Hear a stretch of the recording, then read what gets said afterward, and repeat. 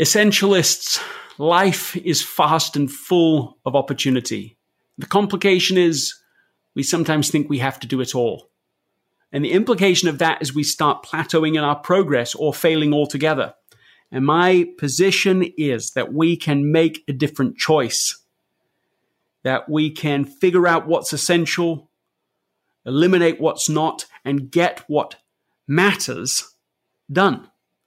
And if we do that, we can break through to another level of contribution, even in difficult times, personally and professionally.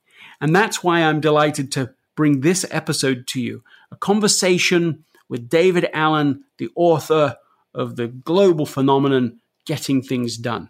This is all about the practical things we can do to begin on this journey.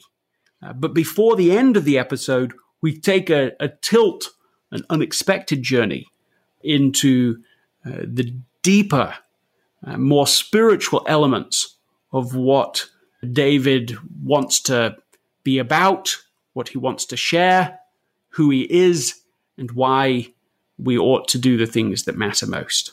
Enjoy. David, it's great to have you back, and it's great to have you being willing to talk to me today. Thank you for taking the time. Sure. Thanks for the invitation. Look, of course, I've been familiar with all of your work for years and years. I've read it, Getting Things Done, but also your other materials, and have been so amazed at the impact that GTD has had around the world. Has it surprised you? Bemused, really, more than anything else. It's one of those things called high anticipation, no expectation about whether the world would buy into this or not. And so, I'm not particularly aspirational or entrepreneurial. I've really been more of a researcher and an educator than anything else. But just to watch that somehow whatever I uncovered had hit enough of a nerve that it spreads sort of virally and organically. We've paid a lot of attention to how do we manage that as best we can? How do we, maintain the standard? How do we, then build some sort of a global network about this, and make it more available on a global scale? And that was bigger gum than I knew how to chew. And so, it's taken 10 to 15 years to try to figure out that and get us to kind of where we are right now. What do you think the biggest pain point is that has driven interest in what you've been offering? Depends on who you talk to, and depends on who it is. I mean, Getting Things Done in this methodology is useful to anybody that has a busy life and wants to get it and wants to manage it, with less stress and get more done, with the energy they're investing. The people most attracted and interested in this are already they're the people who need it the least. They're already the most productive, aspirational, positively focused, creative, productive people. And that's why they're interested in it. They already know the value of system. They already know the value of getting organized. They all know the value and they already know that they can produce more value if they had more room. And so they just run out of room. So to a large degree, our most sophisticated market and client are the people that have just run out of room and want the opportunity to be able to do more better, of what they've already been doing, or do it with less stress, or be able to spend more time with watching their daughter play soccer, or whatever the heck that better might mean for them in terms of that. And so that's the most attracted audience to what we do. Howard Stern, come on, one of my biggest champions. Brad Keywell in Chicago, probably the top entrepreneur in the world, came to me, said, David, I've just hit my stride, but I'm up to here. I got no more room. I don't know what to do with all these $1 million ideas I wake up with. So that's in a sense the most attracted audience initially, to what I do or to what this methodology is. If you said what's out there, I would say that generally speaking, it's the ambient anxiety that most people are living with, that they either recognize that and they want to do something about it or not, or they're just addicted to it and and don't bother changing it. It's not so much a sense of overwhelm. If you were really overwhelmed, you'd fix it. But it's the ambient anxiety. It's the stuff that wakes you up at 3 o'clock in the morning called, oh my God, what if, or what should I do about, or whatever. That's probably the hungriest audience in the world. I've got the marketing issue of solving that problem. They actually don't realize they have. So. Mm-hmm. Mm-hmm. I've read elsewhere that there've been other people, Will Smith, Robert Downey Jr. Who else have you been surprised by that sort of suddenly just popped up? Oh yes, this is a methodology I care about. This has helped me. These high performers that you're describing. Well, they don't so much surprise me. What surprises me that people don't get it. So I'm just like, okay, well, they got it. Great, cool, good for them. There are not a whole lot of people kind of at that level that I know of. There are a whole lot of people that just kind of show up out of the woodwork like those guys did. I had no idea. They sort of bought into this. That was just sort of serendipitous stuff. Howard Stern too. I mean, Howard called us because he said, I need help or whatever. We had a coach in New York and sent her to him. And then he sort of transformed his life, so he started to publicize that to the world, which was kind of cool. We met together in Beverly Hills, a few years, 3, 4, 5 years ago or whenever it was, kind of mutual fanboys. And, Howard's just a lovely guy. But, he said he would tell you it changed his life. He gave him the room and time to be able to manage all of his radio businesses and his entertainment businesses, as well as then learn to paint, which he always wanted to do. And Arianna Huffington's an old friend, and, I've coached her for years. There's people kind of at that level of game. But, look, I've only sold 2 million books, and there's 7 billion people on the planet. So come on, I barely started, I guess. Do you feel frustrated by that? That number? No, are you kidding? You're just so grateful that things have been as impactful. That anybody buys. I'm surprised anybody buys into this. It kind of depends on what side of the bed I wake up in the morning. Well, that's right, because a second ago you're like, well, I'm surprised that everybody doesn't get it, and now you're like, well, I'm glad that anybody gets it. That's right. But that's a kind of dichotomy sometimes we do feel. Right. You've said that your head is great for lots of things, but not great as an office. This sounds familiar for anybody who is, otherwise successful, driven, capable person. Can you talk to me a bit more about that? Well, I could just point you to all the cognitive science researchers over the last 15 years that have now just basically proven this fact. I just interviewed Daniel Levitin, who's a serious cognitive science researcher at McGill University, whatever. He wrote The Organized Mind. Then he just wrote Successful Aging, fabulous book, by the way. Mm-hmm. So I interviewed Daniel again, and, I told him, I said, Daniel, by the way, it seems that the cognitive science have basically concluded that your mind did not evolve to remember, remind, prioritize, or manage relationships with more than 4 things. He said, wrong. I said, what do you mean wrong? He said, 2. So he said, no, 2 is about it. More than 2 things you're trying to keep in your head, you're going to diminish your cognitive, function.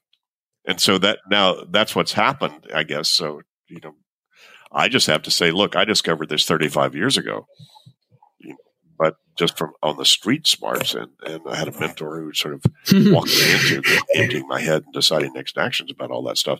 And then watching how different that I felt and how different my energy was. Tell me about that mentor.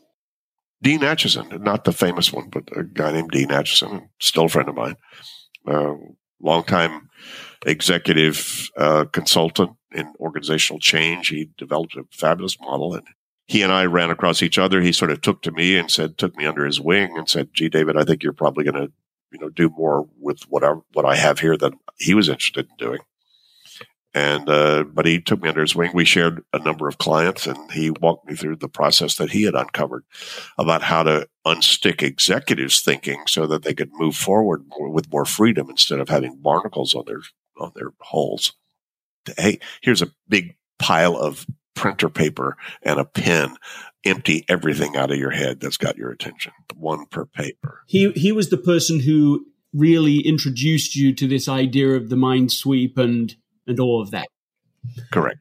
And so how would he do it? What was his process? Okay, ream of paper, one thing per page. Is that what you just said? Yep. Well, first of all, an in basket. If you don't have one, you need a place to then throw those pieces of paper once you write them down. Buy cat food, write a piece of paper, throw it into the in basket. Hire the VP of the finance, throw that in there. Think about whether we should get a divorce or not. Write that on a piece of paper and throw it in there. And so that was the process. Simply anything that had any of your attention, just on a separate piece of paper.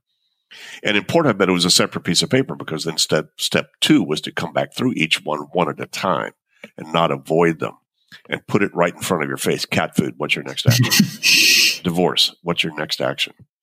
Hire VP, what's your next action? And then force you to really get really clear. That was just a transformative process. And I didn't, my life was okay. I wasn't like in serious pain or whatever, but he walked me through that process and I went, oh my God, this is incredible what that produces. So I just turned around, and that became just a key part of what I started to do in my coaching and consulting process. But what did it produce for you when you did that one page? I mean, you literally did it. Yes, you did the one page per item. Yeah. And what did it produce for you? Clarity, focus, control, space, freedom. I've gone through the process of unloading everything in my mind, the mind sweep, multiple times. The first time I did it, I think there were probably 400 items. But actually translating that into the next step has been less clear for me. But this is the first time I've ever heard the idea of actually put each item on a separate sheet of paper. That feels different to me. Well, this was the rule. We did it with clients, and actually we did it. The reason for this was this was the first step to clear the organization of all the old business it had, so it had more freedom to move forward, and also had a nice, clean communication system so that you could, toss something into somebody's in basket and they wouldn't just let it lie there. They'd have to pick it up and decide what's my next action on it. And so building in an airtight communication system, as well as clearing the deck of all the old business, it was very powerful. And by old business, that's an interesting phrase. What is meant in that phrase? Anything that's incomplete, that's not been closed up, that's still lying out there, that's got somebody's attention on it. So you've got these separate sheets of paper now. You've got a ream's worth in front of you, one per page. Now, you already said sort of next thing is to go through. What is the next step for each item? Well, basically, the idea is you throw all these pieces of paper into your in tray, and then you get your in tray empty. And then you do that by picking up top item first, one item at a time, glued to your finger until you make the decision what's the next action. And there's a one-way valve out of the in basket. It does not go back in. So you've just got to make the decision. What's the next action on this, if there is one? Or is it trash, or is it reference? Or you decide exactly what that thing is, and then, forcing yourself to make that decision. Now, then later on, I developed and really recognized, not only do you have to decide the next action, if one action won't finish this, then what's the project that you also all need to identify and keep track of? Okay, talk to me about that. So I've got all these sheets, I've divided them up, I've taken next action, so I can remove half of the sheets, but I'm left with half of them now because all of these are really part of a project. What do I do next? Well, what I would do if I were actually doing that process with you is we go through each one of those and decide what's the next action. And if you could finish the action in 2 minutes, we just do it right then. That's the 2-minute rule. If you couldn't finish it, then we say, are you the right person to do the action? And if not, then you need to delegate it. You delegate it right then, either by writing a memo to somebody and putting it in your out basket, or shooting an email. Hey, could you handle this? And if it's neither of those, the action step would take longer than 2 minutes and you couldn't delegate it. That's then what you need to then keep track of as an inventory of the actions you needed to take, on anything that would take longer than 2 minutes. And then that back then, this was before even personal planners, Greg. I mean, this is 1981, 82, 83. I mean, digital was like, what? Nothing was there. And so what we did, we just have people just sort of build a stack of their own action items, on these separate pieces of paper. And then we'd say, okay, sort those however you think that might make sense. Well, these are the calls I need to make. These are things I need about this, whatever. And then we just have them grab some manila file folders and then create some file folders to sort of sort these actions that they need to be reminded of to do into these different categories. Most people had 7 to 12. Tends to be about how you tend to sort things is into 7 to 12 categories if you're trying to manage something complex. And so people just sort of created their own little categories of those things. And then ideally, you get to end of your day, you've got your calendar that tells you where you need to be when. And if you have any time, then you just rummage through all the other, folders of action reminders. And sometimes you might want to, even back then, we had people sometimes create a hot folder where they just go through the night before or that day, the morning, and just pull out the 1 or 2 or 3 actions that they needed to take if they had time around their calendar stuff and just put that in their hot folder. Stuff to do today, assuming I have any time at all. The 3 things out of the 400 or 22 or 75 things they had in their folders. So it's pretty simple, pretty idea. Come on. Still, there's no difference right now in terms of what you need to do, Greg. Decide how you're going to spend your day. You talk about the distinction between identifying outcomes and actions, these being like the zeros and ones of productivity. How does that fit into this? We've got these folders of projects. They can't be done in a single task. They can't be done within 2 minutes. So the projects are left. What's the outcome role that needs to be fulfilled? Well, you need an index of those things that you're committed to complete within the next few weeks or months that you can't finish in one sitting. Get tires on your car, hire the vice president, fix the tooth, get your kids into the right school, whatever. And most people have 30 to 100 of those. So that was over time. We discovered as we began to build sort of list managers, especially when the Palm Pilot showed up, which was a fabulous list manager. And, or the paper planners where you could create a project list. Here's a list of all of those outcomes that I'm committed to do. So that came later after my work with Dean. He didn't really include that in there, but that became a significant part of how you actually get control and get focus in your life. And then building in a once a week, the weekly review, which if you're familiar with getting things done is probably the most important and most challenging habit to build so that you keep your system current. Let's go back to this 30 to 100 projects. You're not suggesting people work on 30 to 100 projects. You're suggesting these are contained somewhere so that they can be managed. How many projects should somebody be working on at any given period of time? No right or wrong to that. As many as you've got. You can only do one thing at a time. So whether you have 43 you're not doing right now, or 200 you're not doing right now, or 5 you're not doing right now, doesn't matter. It's up to you. Right? How many things are you not doing right now, Greg? Right? How many things am I not doing right now? But the list of options in terms of things I could be working on right now, that's quite dependent on the job, your commitments, what you're doing in life, how many things you're comfortable keeping, how many plates you're comfortable spinning in the air, at any one period of time. There's no right or wrong about that. So you don't have a sense of like, okay, over the next 30 days, we should only take on 5 projects, 8 projects. Have as many as you want going on. As many as you want. Have as many as you want and as many as you have. Most people are clueless about how many they actually have. So that's a lot of what getting things done is about. It's just getting a grip on current reality. It's funny, people get pissed at me for their list. I'm going, excuse me, that's not my list. That's yours. You're like the problem existed before I came around. Yeah. You just didn't know about it. Correct. So it seems to me that one of the advantages and maybe one of the disadvantages of getting things done is that it's managing the mess and the complexity that already is. It's facing what it is. It's trying to capture that. It's trying to organize that so that you know what to do to move forward. Okay, that's a significant advantage. But where I wonder, and I know that you have answers for this, but where I wonder is, what about the things that are really important but aren't showing up, in that inbox currently? The relationships that really matter, but your attention isn't on them right now, even though they're important. How do you advise somebody to make sure they're even aware of those things or working on them? They're important, but they might not be, present for you right now. Yeah. Well, we talk about the 6 horizons. You actually have commitments with yourself. So you might need a review of one of those horizons called areas of focus and attention and responsibility. Just review for us again what the 6 horizons are.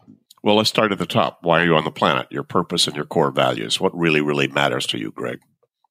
You don't care where you live as long as what? You don't care who you live with as long as what? You don't care what kind of work you do as long as what? So you've got answer to those. Those are at the top. We call that Horizon 5. And that's basically purpose and principles. What are the core things? Why are you on the planet? How are you doing? What's on purpose? What's not? Okay. But even knowing what that is that going to help you decide which email to write first?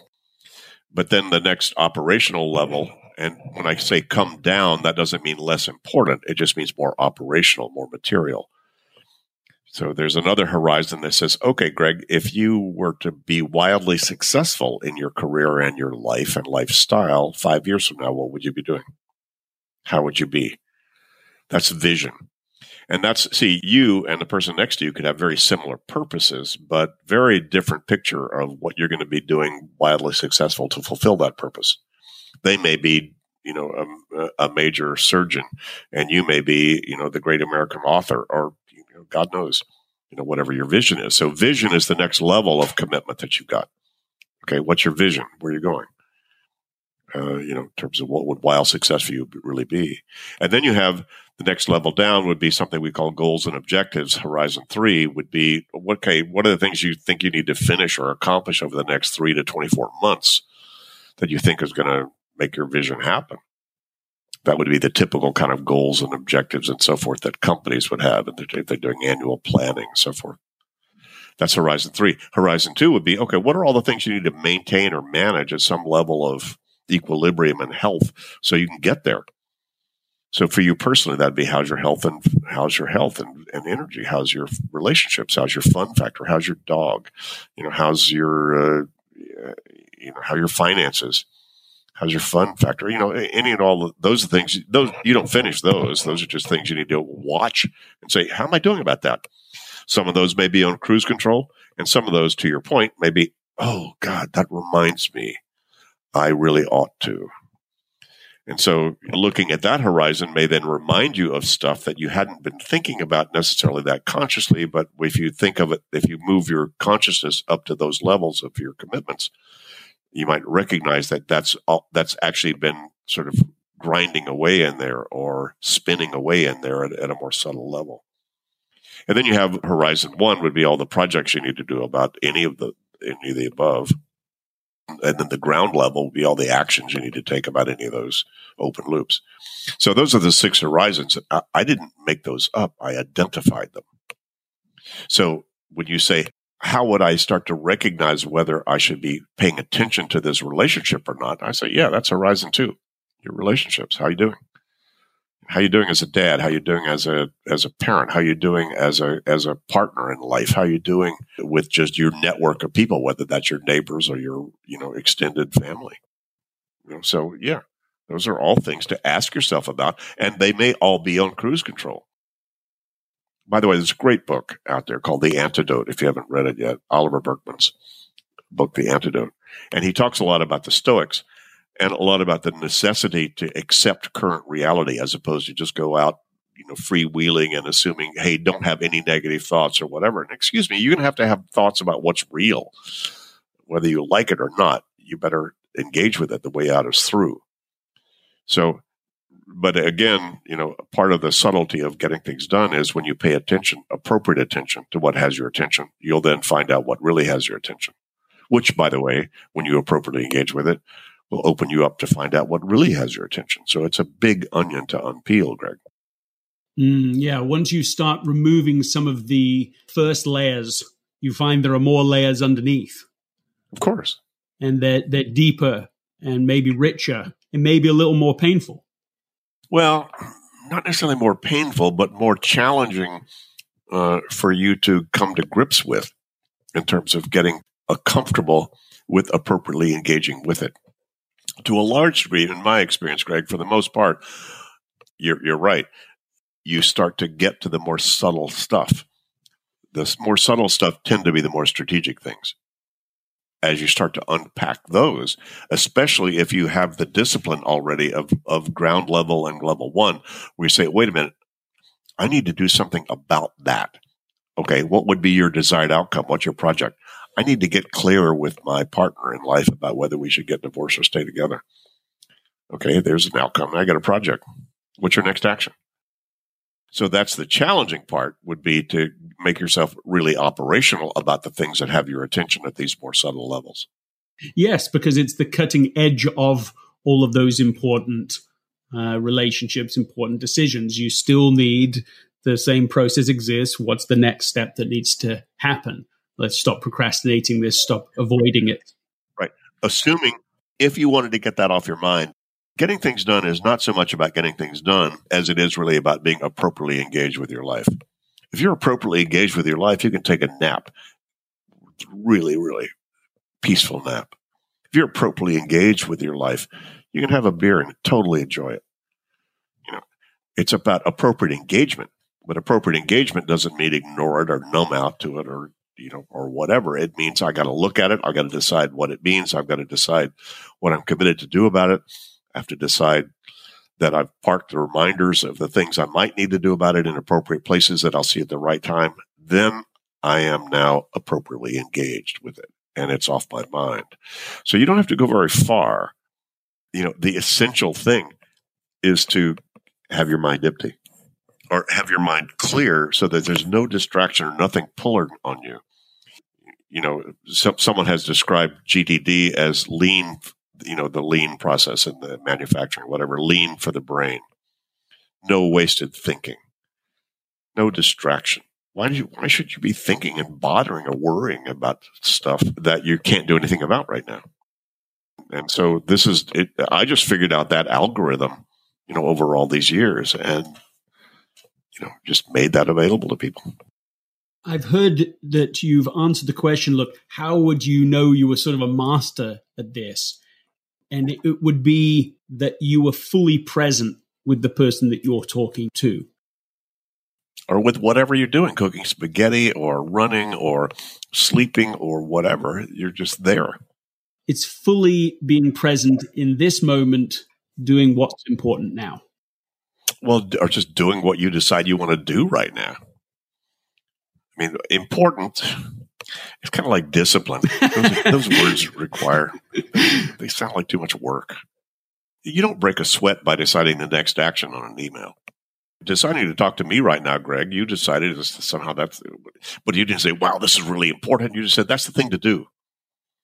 So it wasn't like, is this a priority to talk to David right now? No, you made that decision already. It probably wasn't hard as you went along with that. What you're saying is don't burden yourself with the additional layer of, is this the most important possible thing I could be doing right now? Just be able, organize yourself so that you can be fully present doing this, so that it's... Yeah, well, the old sign, I'm sure you've seen this, is I will not should on myself today. Yeah, because that itself is a burden that takes up the RAM of your brain and, makes it hard to actually enjoy and be present in this moment. You would only have that thought if you're not present. See, if you're really present, you don't have those thoughts about, gee, I should, whatever. But you need to go through the process, getting to that clear space and that essential space, essentially. That essential space, essentially. That is funny. I said that. That's not free. You actually have to do what you need to do to get to that space. You don't just wake up in that space. You might, but then you fall out of it. You don't know how you got into it and how you fell out of it and how to get back into it again. But if you want to make sure that that's an ongoing, state of mind, there actually is a thought process that you have to apply, and it's not a discipline so much as a direction or a rigor to make sure that you then insert these best practices so that your head's clear. You don't have to go very far. I mean, come on, I fall off my wagon several times a day. You should. Several times a day I fall out because something new shows up out there I didn't expect, and now I have to then recalibrate, refocus, or whatever. I just lost my control. I just lost my attention, my focus. I now need to get back onto present again. Boom. But I just know how to do that very fast. How do you do that fast? What's the reset process? Well, you just say, what's got my attention right now? What does that mean? Where does that go? What's the next action on that? So I've captured it. I clarify it. I organize it. Make sure I park it in the trusted system, however I need to do that. So I just apply my own process. I'm my own fellow student. I implement this regularly. Is getting things done, the lazy way to productivity? Well, if you know what you're doing, efficiency and style are your only two improvement opportunities. Right? Yeah, I like that. I mean, if you know where you're going, just getting there with as little effort as possible, or styling while you get there, that's the only things to improve or to do. What else is there to do? If you don't know where you're going, that's another improvement opportunity, but that's just another level of efficiency. Back up for just a second. So back when you were, we're talking 9, 10, that age, you were doing records. What's a record that you would do? Bugs Bunny. There was a Bugs Bunny record, and I remember at age 5 or 6 or 7 or whatever, I just memorized everything he did, and then I'd go out, and there'd be sort of a family party in the living room, and I just go out and suddenly stand in the middle and just sort of recite this whole thing. Really, you would just unannounced. You'd walk in there. Unannounced. I was just. I'm doing this. I'm doing this. Yeah. Can you still remember the record? No, I have no idea. You got no idea. Those words are not in you anymore. No, come on. Not at all. But you liked the attention of it. You entertained them. It led into this child acting. What was something that you did in theater? Well, one of my first role was playing Lewis in The King and I. So I learned to sing, and, we did a whole summer in summer theater of The King and I in Shreveport, in a brand new theater that someone had sort of donated the money to build at the Centenary College there. And that was wonderful. So, and I met a lot of people because it was semi-pro. So they were people from New York and people from Houston, people from other places that were professionals who came to be part of The King and I, part of that event. So that was fabulous. And then I had roles in Waiting for Godot, the Beckett play, and then I had a role in Peter Pan. I played John in Peter Pan, and Peter Foy, who actually flew Mary Martin on the stage in New York for the Peter Pan production, actually came to Shreveport and flew us. So I actually got to fly on a harness across the stage. Yeah, it was very cool. So cool. So those were great experiences for sure. And this led to? Well, then I kind of grew out of that, grew out of the child age. And then in high school, I actually became a debater. And did you? So I was a state champion and went to nationals in debate. Yeah. Were you enjoying the debate? I mean, did you look forward to it? Did you freak out going into it? No, I loved it. I loved the ability to kind of stand up and be extemporaneous about something that I thought I might know something about.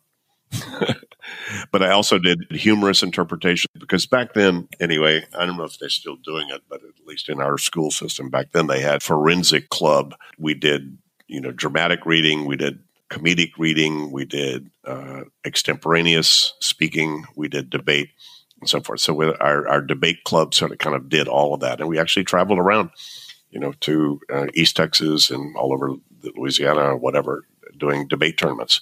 I would participate in most all of that and did very well. So that was fun. That actually gave me certainly a lot of experience in being able to stand up in front of and talk in front of people, kind of in an extemporaneous way.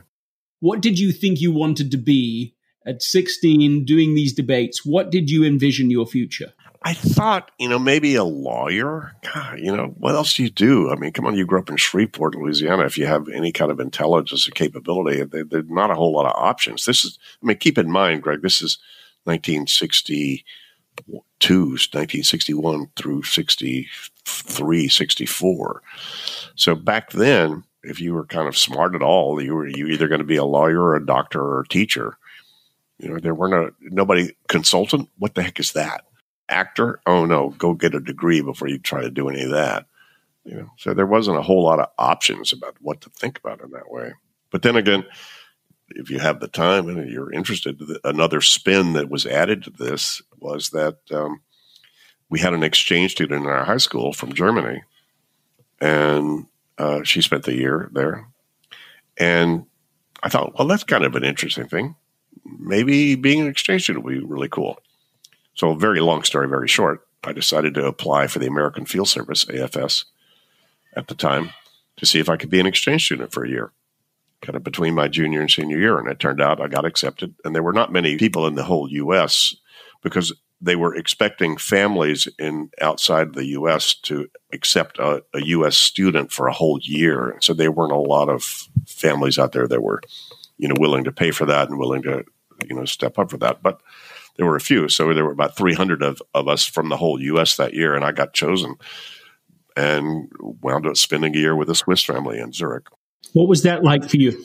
Oh, transformational. It was come on, like to go from Louisiana to Zurich, and to spend a year there with a Swiss family and to learn to speak German and a little bit of Swiss German. And, I can't tell you how many people I put to sleep when I came back with all the slides I took of mountains. Because it's like, oh, look at that mountain, look at that mountain. Oh my God, there's a snow-capped mountain. They're totally, they totally like, okay.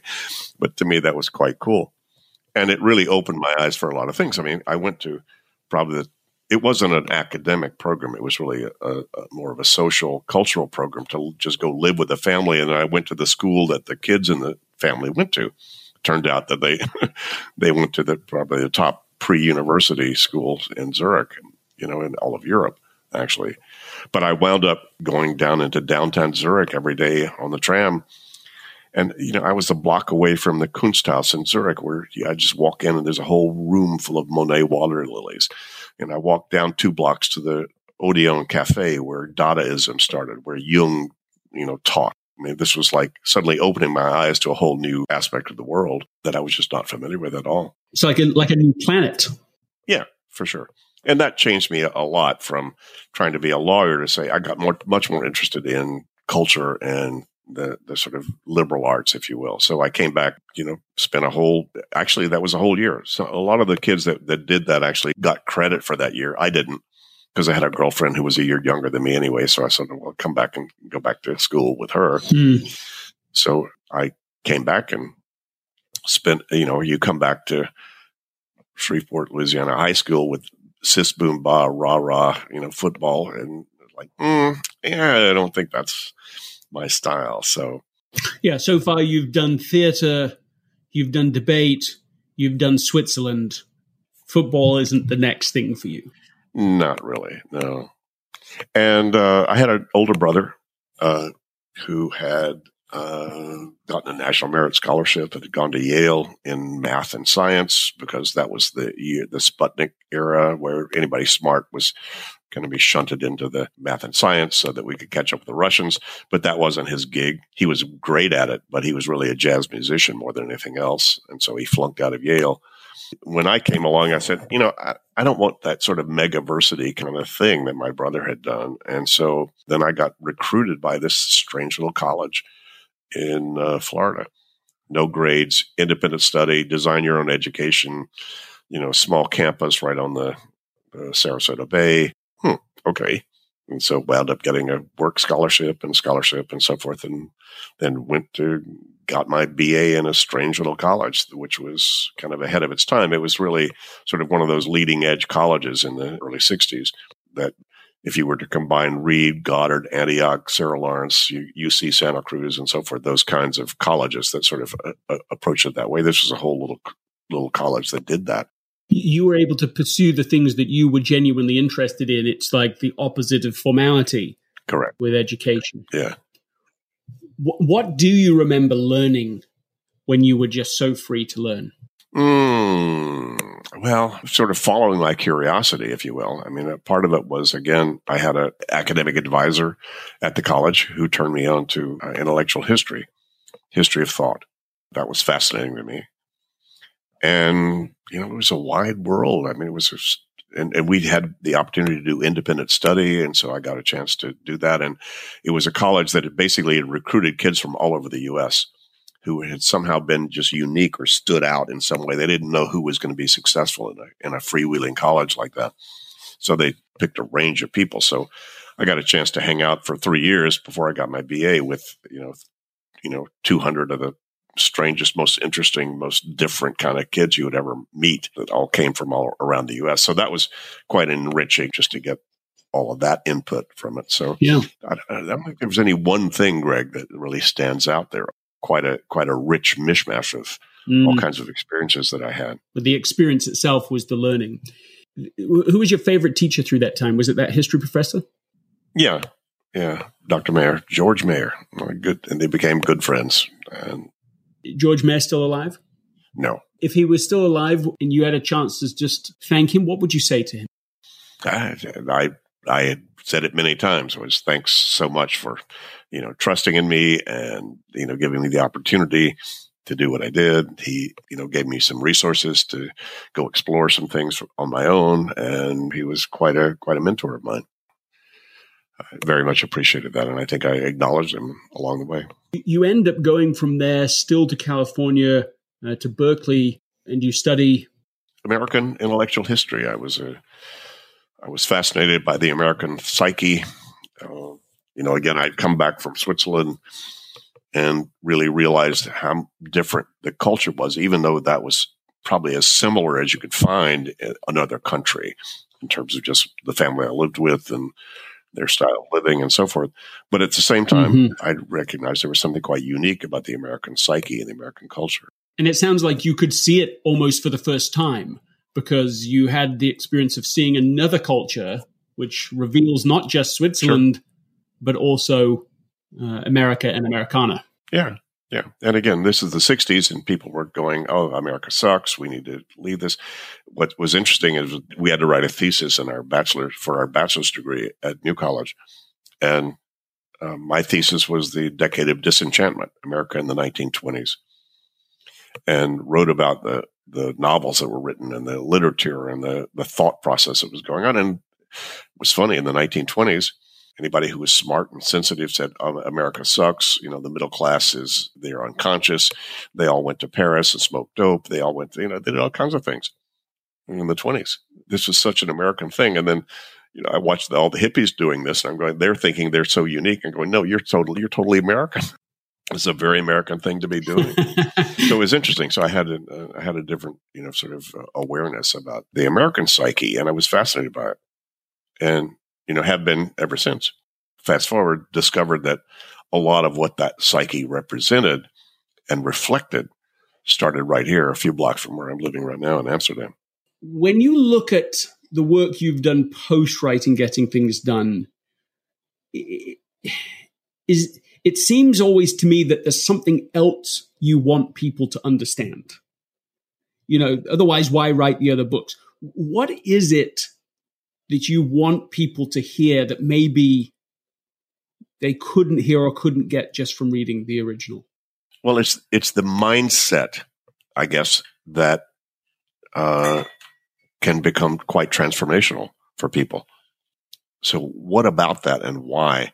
I suppose that early on, the thing that has sort of kept me engaged with this is really realizing that I had uncovered, from my perspective anyway, the two key things that we're really accountable for here on the planet, and that's completion and creation. So, you need to be accountable for the things you've put in motion, those open loops that you've created. You could call it karma, you can call it whatever you want, but you've put it into motion and you will eat it. It will come around. And it's something that you must then grapple with or deal with in some way. So the sense of completion is critical. But then if you've completed and you're still here and you're still around, you're still now creating. So now how do you then appropriately create so that you don't, create unnecessary, inefficient, ineffective things, for yourself? So completion and creation are really the essence of what GTD is about. It's really about, well, what are the open loops you've got? And then what do you need to do about them? So it's actually getting people into the driver's seat of their life again. So it's a very, very, as simple as these things may sound or be, they actually resonate with a very core level, I think, of the human experience. I think that's why it's so universal. There's no cultural bias. There's no gender bias. There's no personality bias. There's nothing to this. Everybody needs to handle what they've put into motion, and they need to be accountable for what they continue to put in motion. So in a way, if you look at it that way, and then I go, I can't stop telling anybody. If I'm going to die in 2 hours, then I'll want to tell you and anybody listening to this exactly that. If I'm only going to see you for a day or for 2 hours or whatever, what would I want you to know? So I couldn't stop telling you this. So I don't know if that answers maybe a long non-answer to your question. Who do you see as a wisdom source today in the world? I don't know. I don't see a wisdom source in the world. To me, it's all from the Spirit. And anybody's tapped into the Spirit, then they may be a wisdom source. And then they may be a source of wisdom that shows up in wisdom. And what do you mean when you say that? It's kind of like the muse. It comes through and decides to speak through you, Greg, or not. Whether you pick it up or not and run with the ball, up to you. But there's a much bigger game going on, than just the material world. And so, understanding, who's driving that material world and where's it going and how do I tap into that and how do I, reflect it? How do I engage with it sort of appropriately to do the best I can in terms of maybe why I'm here, to do what I'm doing. What does spirit really mean to you when you use that word? Well, I use it with a small s. And it's just kind of that stuff you can't see. And, there are a whole lot of realities from my personal experience. There's a whole lot of realities outside of this material reality that we're in right now. This is about, what you and I are talking about and how we're engaging with this is about 10% of who you and I really are. There's 90% that's in some other level and other levels that it's engaged in and has been and will continue to be. So, we will continue. This is just a sojourn here. It's a great lesson. It's a great educational place. This world is tough, but it's designed really to teach you about choices and the effective choices that you make. So this is just an educational thing. So spirit is just that other energy field or that other thing that is really behind all of this, lives inside of all this. It is part of who we are. It defies words because words can't describe something that's outside of that vocabulary. Words are really limiting because there's obviously reality outside of words. So our words are always... But they can direct you. Words can be directive. Yeah. So, just even our conversation we just had, anybody listening to this directed their consciousness either to go, wow, these guys are really jerks. They don't know what they're talking about. Or how stupid is this? Or, oh, yes, that reminds me. Yeah. So words can be directive. They're not the essence, but they're directive. Elsewhere, you've used the following. You've talked about your soul, your spirit, your intuition, your gut, whatever you want to call it, the still small voice essentially inside all of us. Do you feel that in your life? Is this what we're really trying to get to in getting things done, so that you remove all that noise so that you can be more aware of that soul, spirit, intuition, and so on? No, I don't do it for that reason. If you're focused on that, this will make that easier. And so, My whole thing is getting you back more into you in the driver's seat of your life so that you then discover for yourself what it is you need to discover on this level or any other. That's all your choice to do. So I'm not a proselytizer. I'm not trying to convince anybody else because they're already in it. Everybody already is a spirit. Everybody already is. There's nothing to be saved. They're already saved. You're here. You just need to be more aware of that. So it's just like, how conscious do you want to be about what you're doing? And managing this life, if you're in it, managing it more elegantly will tend to be able to open you to more subtle levels if you're interested in pursuing those, for sure. And what are those subtle levels like for you? They're subtle and they're lovely, and it's just a bunch of love, and it's a bunch of sort of elegant awareness of the truth and kind of what's happening in the world. And as strange and as crazy as the world is, we know we're going through some crazy times as people can experience that. There's a reason. And there's a bigger game going on inside of all this. So being able to relax and be willing to be open to whatever the bigger game is and realize that the spirit, has its own plan. There's a bigger game going on. And, I don't live in that world, that much. I've tasted it at significant times in my life. So I know the reality of that we're all in this game together. And, we're all one, and there's a oneness to whatever all this game is. So, I don't want to sound like, a spiritual preacher in some way, shape, or form, because, I'm kind of allergic to those folks as well. But there is a real truth to that. So I don't know how to, it's kind of inexpressible in verbal terms. I was talking to a leader recently who said that they had a conversation with their son about when things don't work out in life, you need to go to plan B, you need to go to plan C. And the son turns around and says, you always talk about that, plan B, plan C. But I think, and they're talking spiritually, I think when things don't work out, you're still in plan A. And that seemed to be consistent with what you were just saying then, that even when things surprise us, even when they're not as we expect them to be, even when we're disappointed or grappling with new challenges, you're saying this is still plan A. I'm putting words in your mouth, but does that sound about right? Yeah, no, sure. No, there is no time in spirit. There's no right or wrong in spirit. It kind of is what it is. I mean, the world's fine. Look out there. It's not overwhelmed. It's not stressed out. It's doing okay. It's only how we're engaged with that, but how we're engaged with that is our lessoning here. So what are you learning about the truth, about what is and what matters? And, there's lots of data about that. People who have sort of dying experiences, they come back and go, wow, it's a very different thing out there. And it's all cool.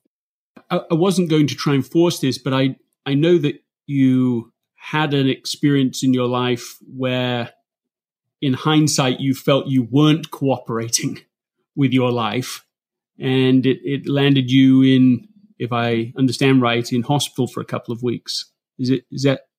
Am I understanding that right? Yeah, no, that's correct. Very true.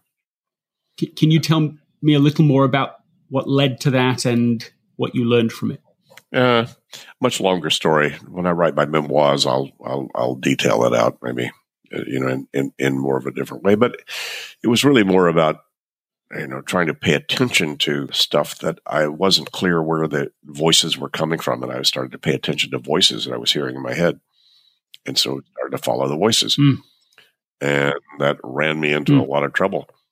And it also ran me into a lot of folks. And because at the time, I was quite sensitive and could sort of psychically see what was going on with people. And I realized they didn't understand anything about what was going on, anything about what I'd seen. And it pissed me off that they couldn't see it and they couldn't get it, that they were trying to force me to do something different than what I was doing. And so I pushed up against it. And so, I kind of railed against the world. And then the world said, okay, let's shut you up and put you away. And they did. And that was very uncomfortable. So I said, okay, let me figure out, because obviously I don't seem to be able to beat this game in terms of that they've laid out. So let me cooperate with it so I can get out of here. So, as I kind of somewhat humorously, but also somewhat honestly say, I'm still as crazy as I ever was. You're just looking at a high state of cooperation here. Mm-hmm. You decided you would yield to win. Yeah. You said, okay, I'm not going to fight all the forces and the system, because the harder you push on the system, the harder it's going to push back. Right. But you still went forward in your life aware that you were seeing things other people weren't seeing or correct aware of. Do you still feel like that? Well, not so much. It hasn't been that important to me to sort of prove myself right. So I just see what I see and then use it for the highest good of, everybody involved as best I can. So I'm not out to prove anything anymore. What are you really about now? I understand you could keep doing what you've been doing, and I'm sure will. You'll keep teaching these ideas. You'll keep bringing them to the world. I mean, I sort of can see that and imagine that. But what really is left for you? Would you feel you had not got done if it was over now? I don't know. I really don't have any drive about that other than to say, well, the more I'm aware of who I am, why I'm here, and how best I can, make my energy available for the work of spirit and my work to do, that's fine. There's not much bigger or better or different than what that is. So that's kind of my daily modus operandi. And I don't have a big aspiration to do anything more further than that. For you, you're saying this will just evolve as it's meant to evolve, and you're not wanting to have, the answer for all of that. Yeah, true. I've kind of seen, I've been to the mountain, and I've seen it, and we'll trust that, however it plays out is going to play out. What is something, maybe it's too soon to ask the question, but what is something that you have learned today in this conversation? What has come to you clearer or differently or in a fresh way? Perhaps a more practical way to talk about my spiritual experiences, and that's okay. And that, obviously you were open for that, because I don't do that at all. I mean, it's rare because most people are just not ready for that conversation or don't want to broach the conversation, or I'm not ready to have that conversation. Who knows? So, but I'll be 75 in December. So say, what the heck?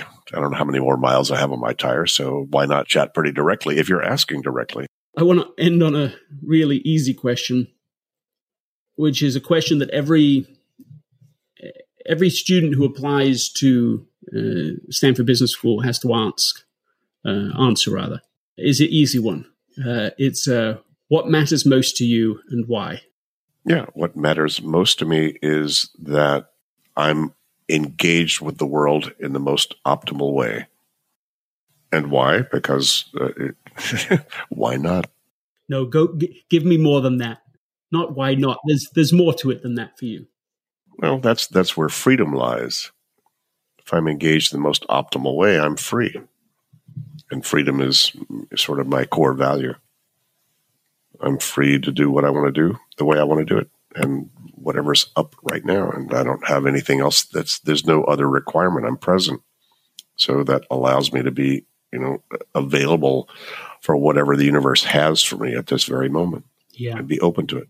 Yeah. I mean, to me, this whole conversation has connected the dots between this very practical beginning place, which I think is such a great service to people, myself included, to try and not be so consumed and controlled by all the incomplete stuff, all the commitments that are hanging out there, all the noise in their head. That's the beginning place, but it's not the end place. This is an important mechanism for getting your life under your command in order that you can be ready to be of greater service and to make a contribution, and that you feel pulled towards, a pulling that you might not even feel if you're just so reactive. And the strange kind of Zen and Sufi aspect of this is the game itself is fun and highly, there's magic in the mundane.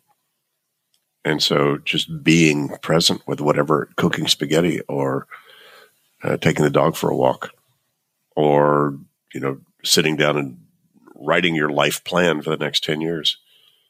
Any and all that's the same stuff. And that you shouldn't evaluate or judge any of it as better or worse. It's just, that's what is right now. And let me enjoy that. Let me appreciate that. Let me find out what that's about. And then, strangely, I've had some of my best ideas when I'm doing some of the most mundane stuff in my life. So, so relax. Get rid of all your shoulds. David, what a pleasure to have spent this time with you. I feel honored to have had the conversation. I feel grateful to just engage in a way that takes us beyond one level into another. I'm sure it will be a blessing to other people too, as it's been a blessing to me. And I'm grateful for the work that you have done, and of course for the work, whatever it is that you feel pulled and called to do into the future. Thank you for your time. Thanks, Greg. Thanks for the invitation. This was fun. Yay. Essentialists, it's been a pleasure to be with David, but also to be with you, to be able to have this conversation directly between he and I, but also in an effort to inspire you to do a little better and be a little better around the things that matter more than other things. Join this conversation by subscribing. Get the people around you to subscribe as well so that they can be part of this ongoing essentialist journey and community.